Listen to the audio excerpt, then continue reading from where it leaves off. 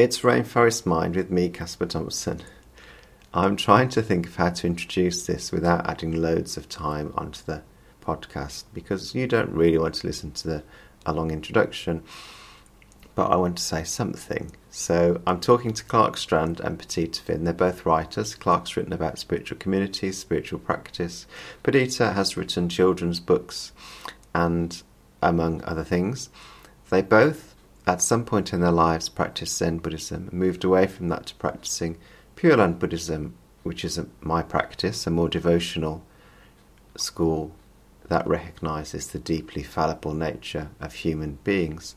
And they're now practicing using a rosary, making prayers to the Divine Mother. I was interested in that journey. I was also interested on the emphasis that they have in ecology in their writings and in their spiritual practice. Clark, for example, had talked about moving from spirituality to ecology through his life.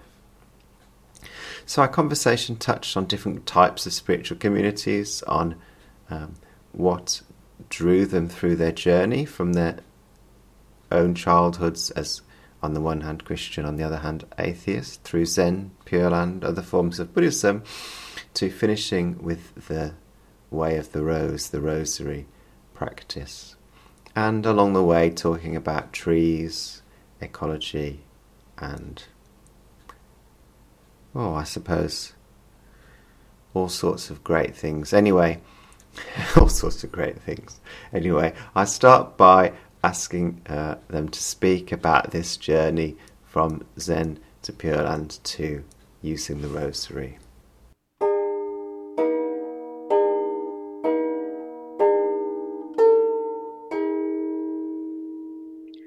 Well, Clark and I both have our separate experiences. Yeah, of course. He's certainly invested more of his youth and energy into Zen than I did, but I was also a Zen student when we met. And I think the big shift for us came both that Clark left the monkhood knowing that wasn't a place where he could have a family or a healthy family. And I left Zen later when I had 2 children, and I had started a children's program at the local Zen monastery, had sessioned through my pregnancies, and used to nurse in the Zendo sitting in full lotus. But people were very resentful of the presence of my children in the community. Okay. And it was a kind of awakening for me, that this was not a place where either motherhood or children or ordinary life were allowed to kind of flourish. I began to realize I wasn't a bonsai tree. I was just an ordinary old tree. So the bonsai, there's something contrived about that, would you say? Or Well, the thing about a bonsai tree is that if you take a bonsai out of its little planter and you plant it outdoors in the earth in the right location, it will actually grow into a normal, ordinary tree again. And I think that was my experience leaving Zen, and I think it was Clark's experience leaving Zen, was that we really just wanted to be ordinary trees. I mean, I left the monkhood in 1990, and I had my own Zen center in the city, and there were a lot of factors that went into my decision to leave. But at the time, chief among them was the idea that it was very, very difficult to have ordinary relationships, lateral relationships. Buddhism has tended throughout its history to stress vertical relationships rather than horizontal relationships. The hierarchy. And, Buddhism is not, as a religion, is not, very well equipped to nurture horizontal relationships or even spiritual friendship. The focus tends to be on the, mentor-disciple, master or guru and student disciple relationship. And so I found that frustrating. And I found it also quite a bit forced because, both as a monk and then later as the editor of Buddhist magazine, Tricycle the Buddhist Review, I saw that in many cases, the healthiest people in the communities were the people sort of near the bottom, and the teachers were often some of the least psychologically healthy or spiritually advanced or wise people in the community, and that included high lamas. I met people who were just yeah, much not I can imagine basically thugs. Sort of thugs. I met a lot of Tibetan Buddhist thugs that were dressed up in as high lamas, and by the time I left the magazine, I had pretty much decided that it was it was a case of the emperor's new clothes in many cases, not all, but in a great many cases, and that the religious sort of hierarchy and one-upsmanship in Buddhism concealed a great deal of dysfunction, especially in America. Yeah, something about being at the top that allows you to hide behind the robes and keep more stuff in your shadow. And I wanted something a lot healthier. I wanted a family. I wanted spiritual friends. I wanted a community where people could relate to one another, get to know one another really well. And, it took a long time to sort of figure out how to get that. Perdita and me working together, like trying to crack this nut. It took us quite a long time. I've come up with a kind of shorthand of of the two things I fear the most. And they are priesthoods of all kinds and all religions and property of all kinds. Even the very seemingly best communities can become subservient to their building funds. Absolutely. And I think that the kind of relentless fundraising begins to create all kinds of compromises and inner and outer circles. And you're speaking to somebody who is a priest and has just spent £3,500 on a new roof, or is about to. So I'm very aware of the of both sides of the dangers. And it's as I say, we're composting our house, so we're not a very good motto. But I think what happens is what happens when the building or the institution becomes more important than the individuals in the community. Yeah, that's the danger point. It's always a day, and there's certainly communities that solve these problems. You can look at Quaker communities and lots of communities sort of working with this, but it is. I think as Clark and I began to look at a kind of radical response to this moment we're in as a culture, that was something that for us personally had come to the fore. I will say also that part of our journey, has been through all these various different traditions. I was quite frustrated, by the sort of rigid hierarchical structure of Zen and the emphasis on the quote enlightenment of the master. And when I discovered Pure Land Buddhism, not long after I left Tricycle, it came as a great relief. And it was by studying Pure Land and Nichiren Buddhism as the sort of, two other major schools of Buddhism that flourished in the Kamakura period in Japan. I came to realize that there were other models for fellowship that weren't quite so rigid and that did stress spiritual friendship and the life of the family and so forth. And that came as a great relief to me. Much of what I learned that subsequently became a topic of conversation between me and Perdita and became sort of our game plan for creating the community we have now, came from those early communities that stressed horizontal relationships among members of equal status. Yeah, I'm holding on. I've sort of still holding on to something Perdita said about the putting the building above the people. So I'll come back to what you said in a moment, Clark, which is that there's something in that dynamic which is a sort of a small example of the dynamic of the whole of society,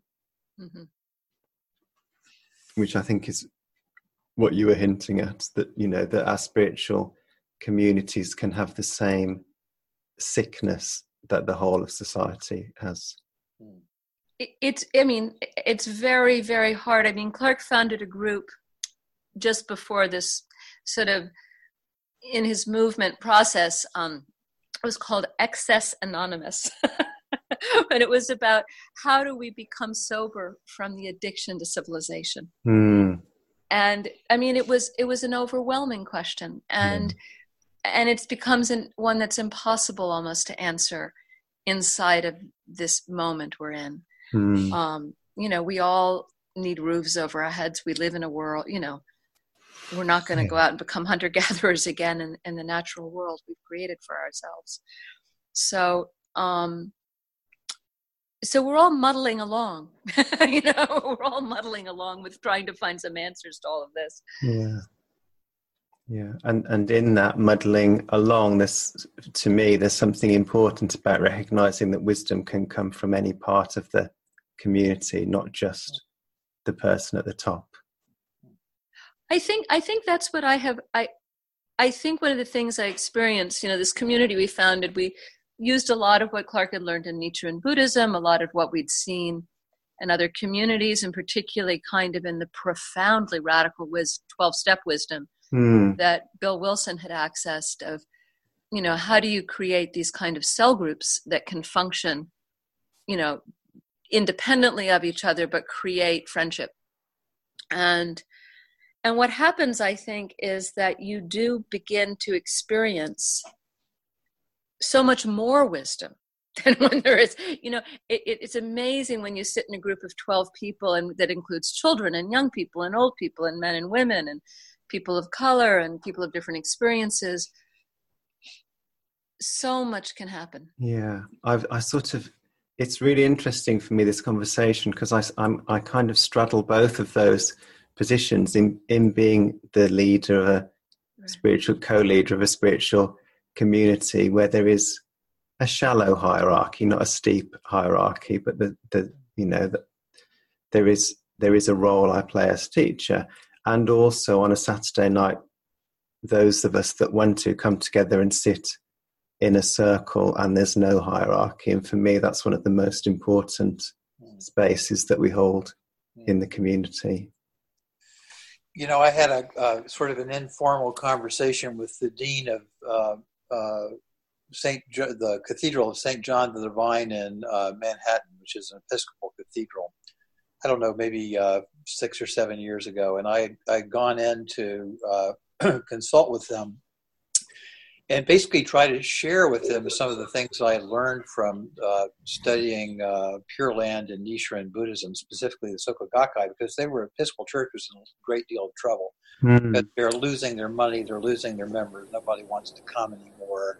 They're sort of dissolving, like a lot of other sort of mainstream Christian denominations in America, for just sort of lack of interest. And they can't keep people engaged. And it's this pulpit to pew sort of model that's killing it. So anyway, I went in and talked to them, and, I sort of made my case. And, I was speaking to the entire diocese of Manhattan. There was everybody in there. There was the CFO and, the dean and various people. And two things came out of that. One was that after everybody had left, the CFO, who's also a priest, stayed behind. And he said, they're not going to do any of the things you recommended. But between you and me, I understand what you're saying. And yes, that's the problem. There's no participation. There's no involvement. There's no, sense that people are sort of in charge of their own spiritual lives. So I guess a week or so after that, I had a conversation with the dean of the cathedral, another sort of off the books, after the meeting, kind of off the record meeting. And he said, well, if I want to experience real spirituality, I don't go into the cathedral. I go into the basement area where the 12-step meetings are going on. Right? And that people who are in it to win it, these are people who are struggling with real life issues and bearing their souls to one another and receiving support and fellowship, but not being sort of told what to do. They're just, supporting one another. And it's in those circles rather than in those sort of, linear vertical hierarchies that the real sort of lifeblood of modern spirituality lives, I think. So. Yeah. I Richard think a real, sorry, go on, Perdita. An enormous transition for Clark and for me was reading the writings of Shinran.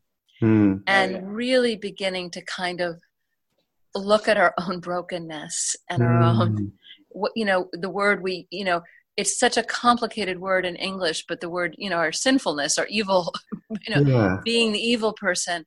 But that is the kind of wisdom of the 12 steps. Yeah. And seeing the correspondence, that it's not about this mastery or this achievement. It's really just about, and how do we let ourselves break open with each other and for each other? Yeah, step one. Yeah, that's right. That's exactly right. Yeah. Richard Rohr suggests that the 12 steps are America's greatest contribution to spirituality. And I think I would have to agree. I'm about to write a book right now. I've been researching for years on the similarity between the Soka Gakkai, which started in Tokyo in the 1930s as a reaction to fascism and militarism, and the 12-step movement, which originated in Manhattan as a response to, the sort of implosion of capitalism during the Great Depression. And both groups came up with the same solution, which was to eliminate religious hierarchy and replace it with a circle of friends who supported one another, didn't put their effort into fundraising or into building or infrastructure or anything like that, but put it into, the actual members themselves who supported one another and, met together in order to tackle their common problems. Soka Gakkai is a little different. They do have assets, they do have money. Yeah, sure. But their model of meeting is basically a discussion group model, same as AA. Yeah, it's and home both of these organizations came up with the same solution to the problems of modernity. It was interesting. At one point, Clark and I said, how do you get the kind of meditative joy we experienced in Zen with the kind of mantric surrender from Shin and the discussion model from Nichiren Buddhism? That was sort of how do we blend all these together? That was a question we had at one point. And did you find an answer? We did. We did. That's a leap.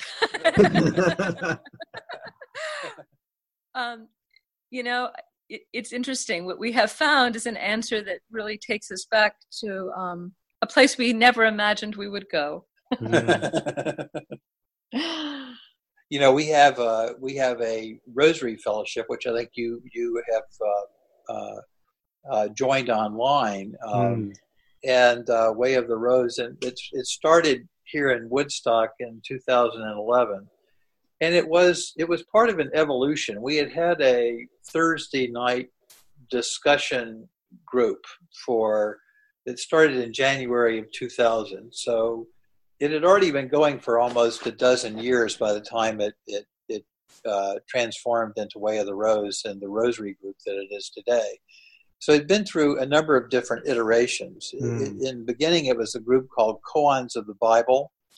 And, we got together every Thursday night. In the beginning, there were like 50 people. It was a huge discussion group, big circle. We had to rent the biggest gallery in town in order to have a room big enough for a circle that large. And we would discuss a passage from the Bible, and the only two rules were you got to question anything, but you didn't get to throw anything out. So that created a very sort of freewheeling, open-ended sort of discussion where there were no right religious answers. We used to joke that it was like, locking a fundamentalist and a post-structuralist feminist literary critic in a room together and telling them they couldn't come out until they had managed to have a constructive discussion. So it was really interesting, but it didn't really go anywhere spiritually. People, sometimes people said, oh, wow, I've decided, I am a Jew after all. They would go back to synagogue, or somebody would decide, well, I'm really an atheist, but I love the Bible as literature. So people would sort of like, get someplace as a result of doing this, but it didn't ultimately sort of transform people's lives. Eventually what we discovered was that we needed we needed a practice that allowed us to share our hearts with one another. Yeah, not just And minds. that the only way to do that was through prayer and through mantric repetition. We had to have this sort of chanting practice like Nembutsu or Daimoku. We found that in the Rosary. But we also needed a petitionary prayer practice that really allowed people to talk honestly about what was really going on in their lives, what their problems were, what their hopes were, their dreams, their fears. And that's when things really began to break open, and we began to form really, really close, intimate spiritual friendships. And And you got a history with the Rosary before then, or where can you recall where that came from? Honestly, if we had to be totally honest, I think it is the surprise of lifetimes. I grew up in an artistic, radically atheistic bohemian family with no religious inclinations at all. And Clark grew up as a Southern Presbyterian, which he abandoned at age 18 to flee to Zen. Neither of us would have imagined ourselves praying what a lot of people think of as a pious, conventional Catholic prayer. Yeah. But it turns out, and Clark and I love exploring these religious practices, that in fact the Rosary is a little weirder and a little more interesting. Every religion has a bead practice. And those bead practices often lead you back through the labyrinth of time, back to very, very old spiritual traditions, most of them much, much older than religion itself. And Clark had been very interested in bead practices. He'd had some experiences that had led him to sort of look at rosaries and malas and mantric worry beads and, the Teflon in Judaism, that they're all these very tactile spiritual traditions. Something that you do with your body and your voice. Right. And your hands. And your hands, yeah. And it's very interesting that I discovered, and I did not know how to explain this to anyone as an ex-Buddhist, former this and that. I started praying the Rosary, and when Clark was doing koans of the Bible, this sort of series of Zen koans. But I found it the truth was it was so easy to do with my children who were very young. And it became a way that I put them to bed at night.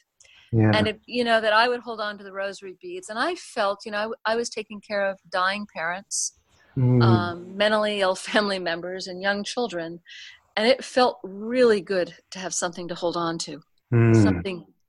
And my kids held on to me, but I needed something to hold on to. Yeah, something tangible. Really tangible. And it became that for me. And I didn't know how to explain it to other people, I am not a Catholic. I am not even a Christian. And yet there is something happening for me with this experience that involves mantra, a kind of koan-like mystery visualization practice, and a very tangible, earthy mother. When you described that experience, I got goosebumps, that my hair stood on end. There seemed something very both alive and true in what you described somehow. Well, it's our first instinct as animals and babies. The first thing we do when we're born is we hold on. Yeah. And we hold on to our mothers. And if you look at medieval statues of the Madonnas or statues of Isis, those babies are holding onto those mamas. They're holding onto their robes, their hair, their nipples, their hands. Yeah. And our desire, as animals, is to be held and to hold on. And there's a lot of talk about letting go, because the truth is, as modern people, we're clutching at everything else. We're clutching at addictions and shopping and food and technology and belief systems and I think slowly what we began to realize is if we can really feel ourselves held by the earth, not as an idea but as a very lived reality, there are a lot of things we can let go of. Yeah, and that isn't, as you say, that's not something, it's not a visualization practice. It's not something, it's out there or transcendent. It's go outside and put your bare feet on the earth and touch the bark of a tree and hold somebody else's real hand while you're doing it. Exactly. Mm. And it's what we're really, really missing. They discover, if you go walk barefoot in the dirt, it does more for you than most antidepressive medication. Yeah. And I was reading recently that trees naturally give off these aerosols, which are healing to most animals, including humans. The more trees there are in a place, the less violence there is. Yeah, and I'm not at all surprised by that. Yeah, these things are so important. I'm very passionate about trees, so I'll try to keep myself under wraps. Sure. Yeah, I just finished reading The Man Who Planted Trees, which not the sort of not the little slim book about the guy that creates a forest, but it's a story about somebody. It's not a story. It's a non-fiction book about an American who... David Millard. Exactly. We know him. Yeah. He's a friend of ours. Is he? Wow. Yes. I found that very inspiring to read about. We have the same. He's marvelous. We have the same editor actually, and she's on his board of the Archangel Tree Project and all that. But yeah. He's an amazing guy. I love that book, but he's even wilder than the book lets you know. Yeah, I can imagine. There's hints of that in the book, I think. Yeah. But and even we're talking about all these. Will we come up with some carbon sequestration plan? What technology will save us? And the truth is, planting trees is what will save us. Yeah. And kelp, apparently. Yeah. Trees and kelp forests. Yeah, and people are starting to do that around the world. The Indian Army over the summer was requisitioned to plant however many hundreds of thousands of trees, and but it's beginning to catch on in certain places. David says if every person just planted 7 trees every year, the whole world would change. Yeah, simple and powerful, and sad that so many people aren't in a place where they can imagine doing that. Right. Exactly. Well, one of the interesting things about the rosary and all these bead practices, which Perdita alluded to, is this idea that if you go back far enough, if you take any of these bead practices, like in Buddhism and Hinduism and Islam and Christianity certainly, and you go back far enough, you basically come to the same ritual, which seems to have been a big part of Paleolithic devotion to the Great Mother. And it involved weaving a chaplet of flowers to offer to a god or goddess. In the beginning, to the goddesses, because there were no male gods in the Paleolithic. All the figurines that have come down to us from that period of time are all female. So there's this devotion to this great mother whose body was identified with the body of the earth and its processes of birth, generation, death, decay, and rebirth. And people apparently were already, 6, 7, 8, 9,000 years ago, weaving these chaplets of flowers. In the West, mostly roses, sometimes in India, hibiscuses or various other flowers. And they were weaving them into a chaplet in order to offer to a figure of a god or goddess. And sometimes, a person would stand in, like a young girl, to be crowned. And so they were weaving these flowers. There's some thought, actually, that this precedes even the use of prayers and mantras, that the original prayers were the flowers themselves. Yeah. That this was a nonverbal kind of offering. But eventually, so this practice was passed down. And by the time we get to figures like Isis and Inanna, it's become highly ritualized. This is a big, big part of the yearly celebrations to these goddesses, is to weave these chaplets of roses and offer them. so that by the time you get to Christianity and the Virgin Mary, this is a very, very old practice that's been done every spring for thousands and thousands of years. Mm. And then they come in and they say, well, this is the Virgin Mary, and she's really not a goddess. She's the mother of God because she's the mother of Jesus, and so forth and so on. But it's really just a kind of a shell game. They're trying to get rid of the Great Mother. They're trying to can't, right? And that's striking, isn't it? That transition. Yeah, and it just goes underground, and people preserve their devotion to her. So there's this great little legend that sort of encapsulates most of what you really need to know about the Rosary, where it comes from, and why people like Perdita and I, and the 1,000 or so other sort of eco-feminist leaning people on whether the Rose would want to pray it. And it goes like this. There was once a pious young lad who had a custom of weaving a chaplet of roses every day to offer to the statue of the Virgin Mary in his village church. Seeing his devotion, the Virgin gave him the desire to become a monk. So he goes to the monastery. As soon as he gets to the monastery, they say, no, we've got all these rules, and you're going to be really, really busy, and you're not going to have any time to do this. And beyond that, it's really kind of forbidden. Mm. So he's not allowed to do this beautiful, simple practice that's inspired him throughout his boyhood. Yeah. So he's so upset by this, he decides to leave, right? He's going to go back to the fields near his village church. He's going to weave his flowers. He's going to be doing this simple ritual just like his people have been doing on the same piece of land for thousands of years. But just as he's leaving the church, the Virgin Mary appears to him in an apparition, and she says, no, don't leave, because I'm going to teach you how to make a chaplet of roses for me out of your prayers. And she teaches him to replace the flowers with Hail Marys.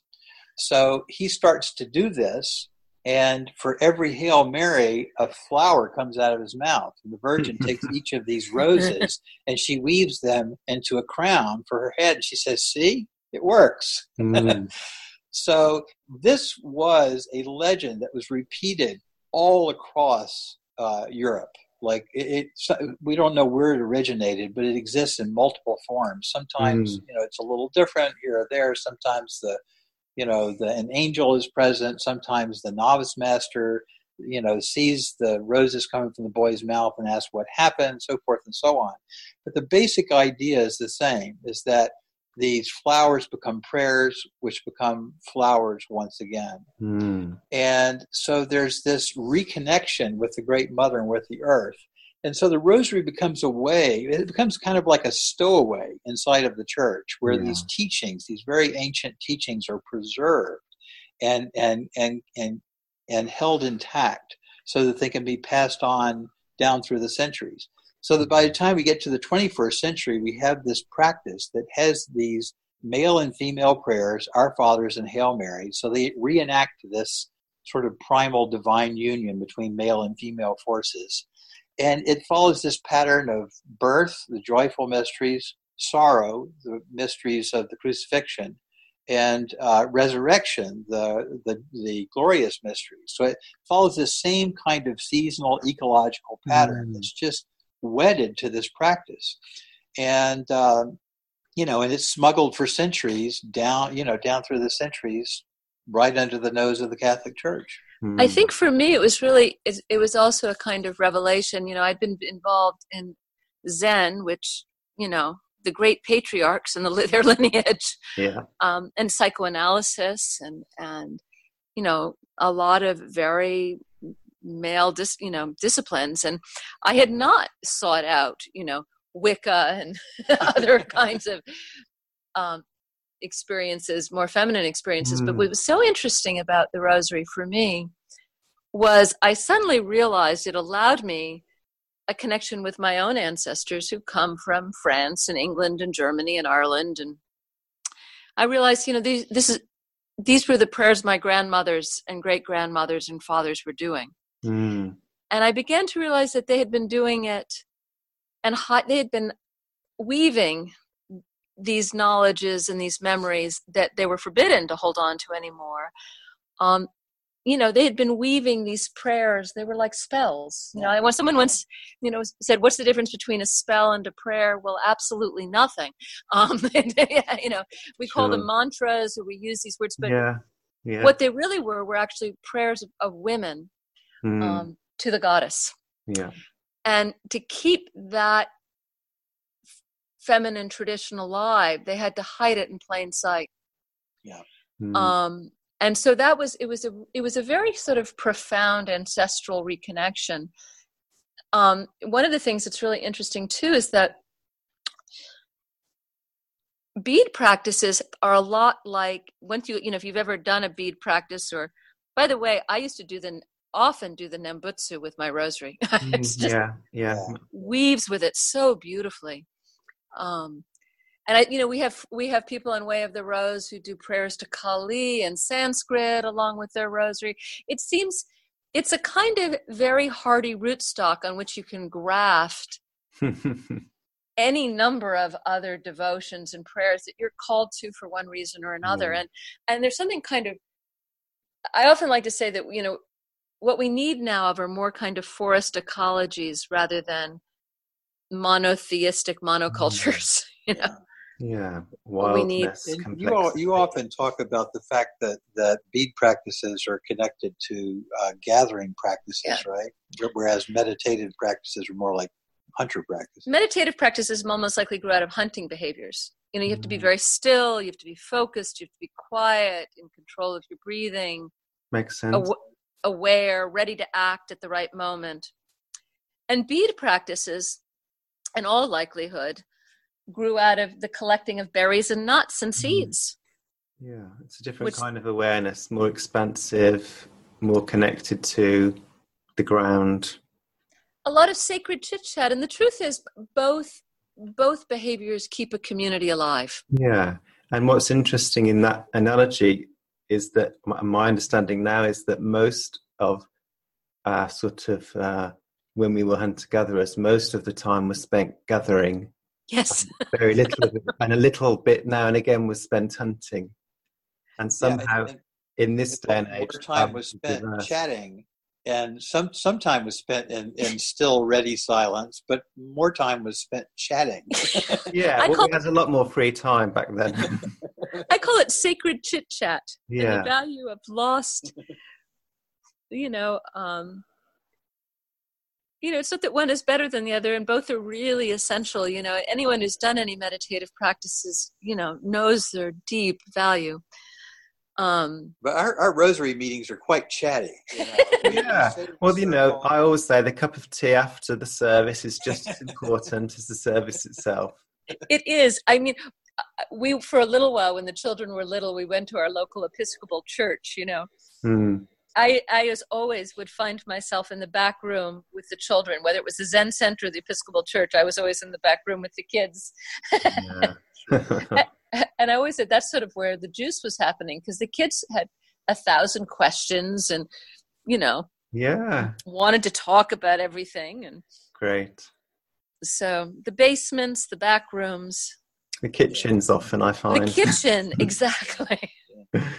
Yeah. What is that great Zen book, Kitchen Table Zen, or it wasn't a Zen book, Kitchen Table Wisdom, Naomi Remen. Naomi Remen, yeah, it's wonderful. Yeah, well, what we did was we combined the tea and the service. So wise. They're the same event. So, for instance, at one of our Way of the Rose meetings, it typically, whether it's a phone meeting or a face-to-face meeting, we get together. Everybody sort of arrives in a 5 or 10 minute period, and then we invoke the presence of Our Lady by whatever name people want to call her, and that can take a lot of different forms. Somebody will say Avalokiteshvara, or another person will say Our Lady of Lourdes or Rocamadour, or whatever. People have a variety of different sort of approaches to the many different faces. Then we have these little egg timers, with sand in them, that last 3 minutes, so that we have to sort of stay a little bit focused, but we just basically catch up. We pass it around. Everybody talks for 3 minutes, and says what they're praying for, what's going on in their lives. Then we pray pass the hat to collect our $15 rent. Because we meet in the church basement, like all the 12-step groups. Yeah. Then we say the rosary, and we offer our petitions. And after we pray the rosary together, so there's this period of about 20-minute long period of mantric practice that we're all saying together, and we take turns announcing the different mysteries. So there really aren't any leaders or anything. No, although the structure behaves as a leader, I guess. That's it. The rosary itself is provides that structure, so we don't really have to do anything. It's like a script at a 12-step meeting. In the meeting, the steps are the leader, and the traditions are the leader. That's exactly right. We don't have 12 steps. We have the 15 mysteries. So we go through those, 5 at a time, depending on the day. And then we make our petitions. And then Perdita's been doing this ancestor practice for a long time. And we didn't have it in the beginning of our rosary group. But then some little bit of magic happened when she sort of married. That was sort of like the final piece, as it were, to our rosary group. And so we speak the names of the dead, and then we say a last final decade of One Our Father and 10 Hail Marys for the dead. And then the meeting's over. So this is about an hour. Yeah, a real synthesis of community, of practicing together. Yeah. And, praying together. Yeah. I mean, I think it's just a place where people, where people can feel broken. We live in very broken times. Yeah. And none of us really know what to do faced with the enormity of the chaos around us. I mean, in all honesty, we just don't. I think that's true most of the time, isn't it? And it's important to have a place just to be vulnerable and exposed and feel held as somebody who's broken.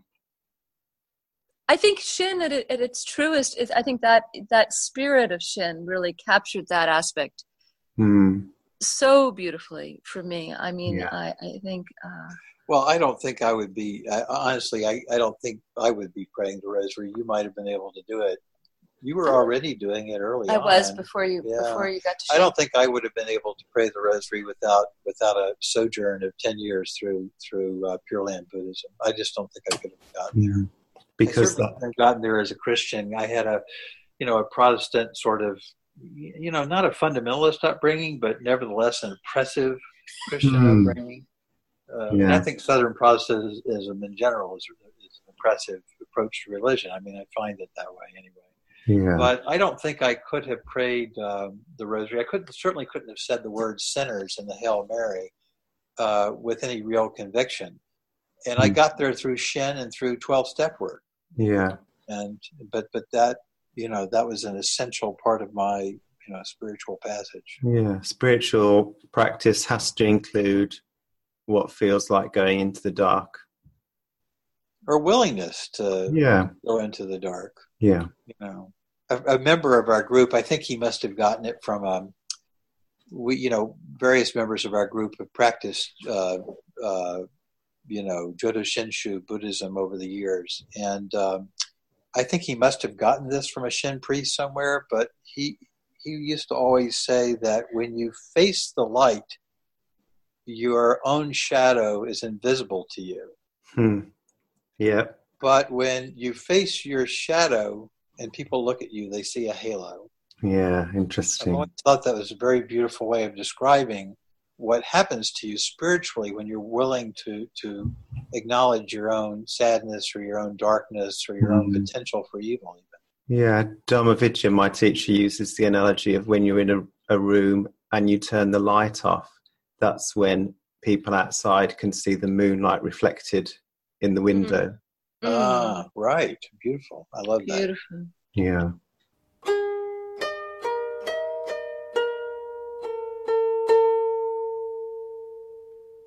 So my thanks to Clark and Perdita. What a great conversation. I did wonder about splitting this into two for the time, but hey, I thought it was good enough to leave as one, then you can always pause it. Though, of course, if you've got this far, you've already listened to the whole thing. Do subscribe to Rainforest Minds on iTunes or Stitcher, like the Facebook page, leave me a comment, love to get feedback, and look out for another episode coming soon. Oh, and you can find old episodes at casperthompson.co.uk. Thanks again.